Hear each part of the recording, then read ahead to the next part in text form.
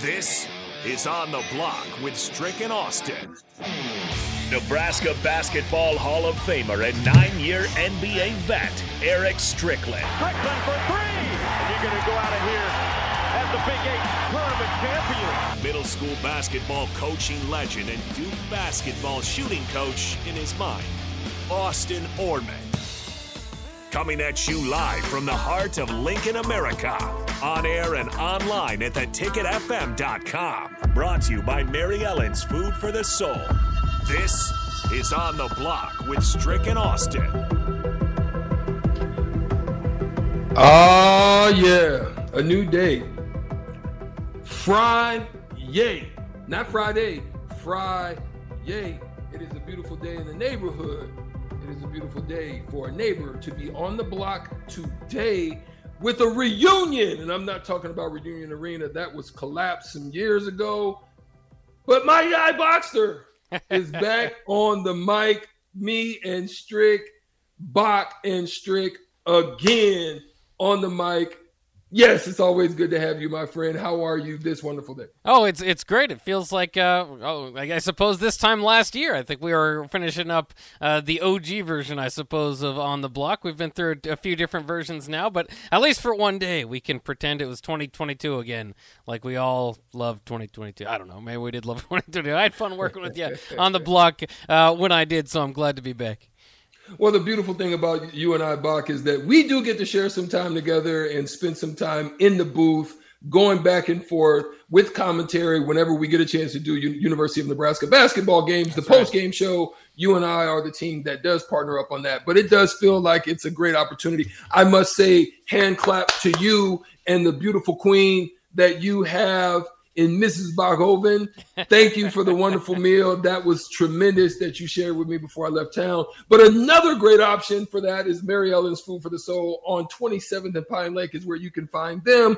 Shout out to Charles and the crew. Go out there, have a great meal, sit outside, watch the game, have a glass of wine or a sip of some vodka, and enjoy the game with some wonderful food. Great job that they do there at Mary Ellen's. We're appreciative of them and their support here on the block. Bach, a lot of stuff in news today. I think we're going to have some debatable topics today that we'll be able to get into. We're going to talk a little bit, expanding on the Ja Morant situation. Kind of what does that mean for the league, for the NBA? Should other players be put on notice as to any things of those sorts happening in the league? And what those ramifications could be towards the next collective bargaining agreement, the TV deal that's looming there. Some the Big 12 stuff. How long? I want to throw that out too as the debate. How long before the Pac-12 basically falls on its face? We're going to talk a little bit about that as well. And talk a little bit about golf because we're going to be playing some golf coming up early next week. Nate Sorensen, some of us in the crew, I think Jake may even be there. We're going to go out and hang with the Junior Achievement Group there in Lincoln. For support of them and the wonderful organization that they have. We'll talk a little bit about that as well. But let's dig in a little bit since we've got a little bit of more time left for this first segment because it's crossover that went a little bit into this segment. So, Bach, what is your actual thoughts on the situation with Drummond? I got to express mine, but what are your thoughts in the holding? And as Rico alluded to, what was the reason that was needed or necessary? Is it to kind of keep the NBA in the minds of those who are watching at this point, trying to spark more interest into watching and observing what's going on? What do you think, could come out of this, or what do you think the outcome could be and why he's held up on it? Well, it's interesting, like you said, Adam Silver deciding to let it be known that they have come to a conclusion on what it is going to be. They're going to wait till after the finals. I can only imagine that that is to save the conversation for now to be what's going on the court. Of course, on the court last night, not a not a pretty game. We'll talk about that later too. So that probably doesn't help the fact that our lead story is exactly what Adam Silver was hoping to avoid, us talking about Ja Morant. But to be quite honest, that's the more interesting storyline right now in the NBA. We'll see.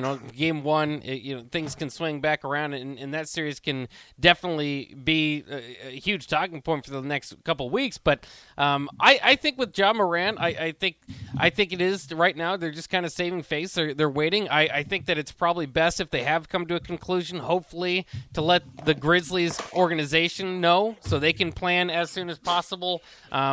You wonder if they would tell Ja Morant quite yet.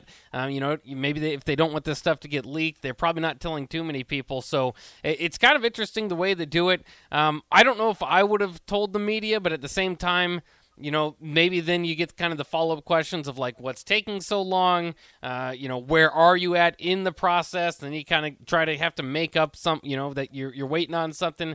So, I mean, it was just kind of an honest answer. And I think a tactile strategy here to keep the conversation on the court. Now, as far as Ja Morant goes, I am interested. I think the 8-game suspension he originally went to rehab, issued an apology, all that. All for one of his friends to upload a similar situation of him with a firearm, and so we usually sometimes you get those apologies and you think, well, they're sorry they're caught, they're not sorry about what happened, and that certainly kind of plays out here. I don't know about a full season suspension, but at the same time, I don't know what you can do.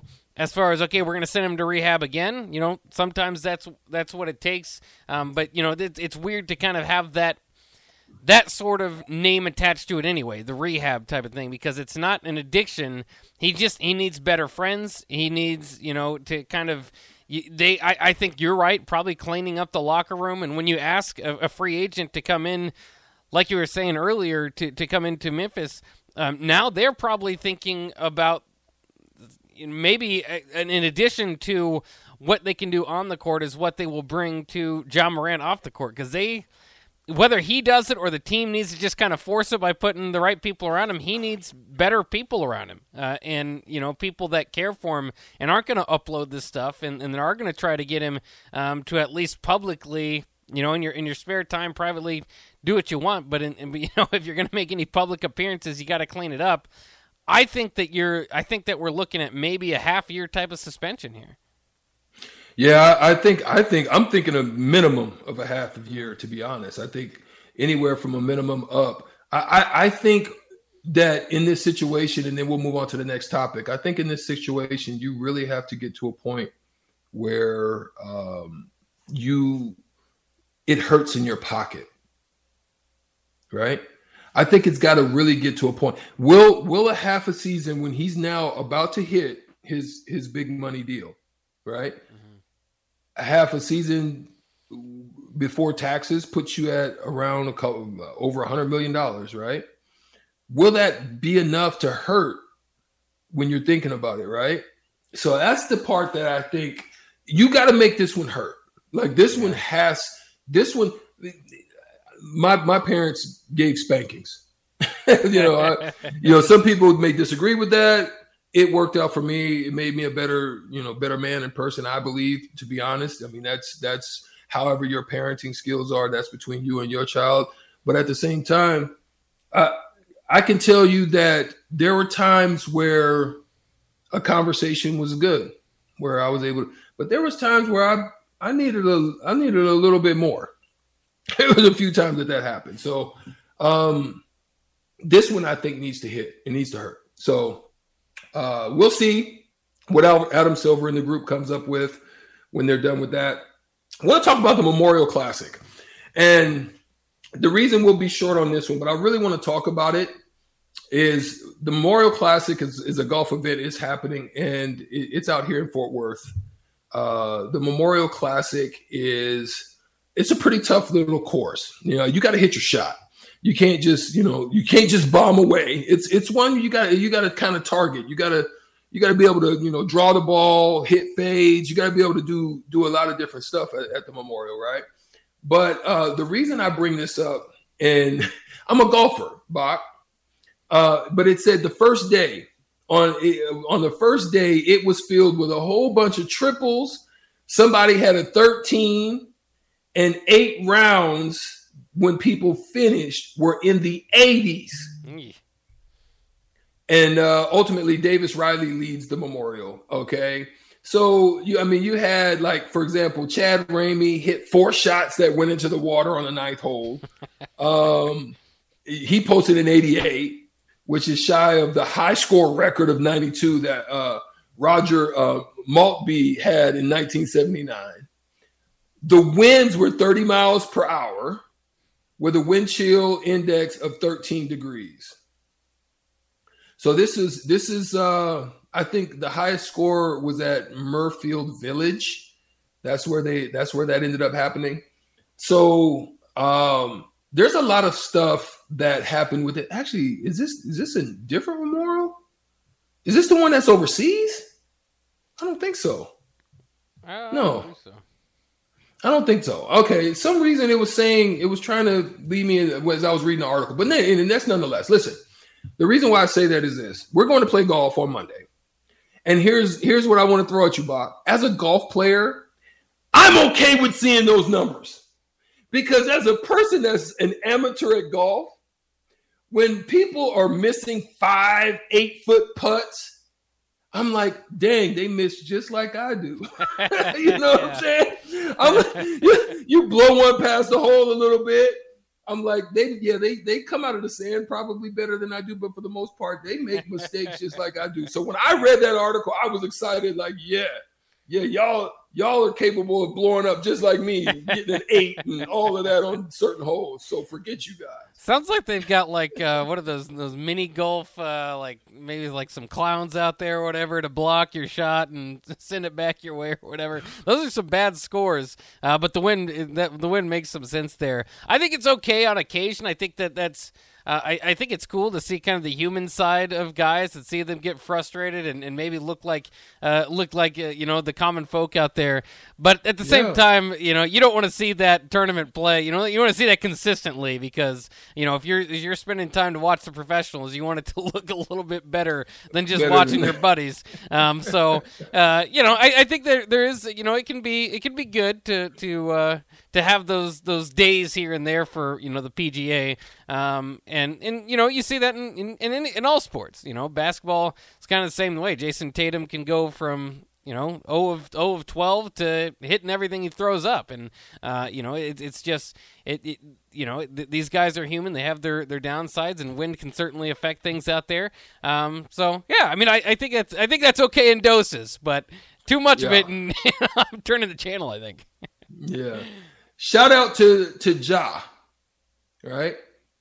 That's JA short for junior achievement. Junior achievement is, you thought, we're Ja Morant again? Well, you know where I was going. See, yeah. That's why it's good when you kind of hear again to see kind of the little ways that I play on the mic. But nonetheless, junior achievement is a way where they believe in all things are possible, where they help young people to discover what's possible in their lives and how they go about connecting what they learn in school from what they learn outside of the classroom. So it's a way of bridging all of those lessons together and helping to understand how the world works and to pursue their dreams. So we're going to be supporting that organization on Monday when we go out and play golf. I'm just hoping, Bach, personally, that I make a good show of it and I don't show up and I'm blowing up the mic, not just on the mic, but Have you been golfing the last couple of weeks? Are you in mid-season form? I did go to Top Golf. Oh yeah, there you go. That always helps. So I got to swing a little bit. I got to just put a little stroke, just see where it's at. Yeah.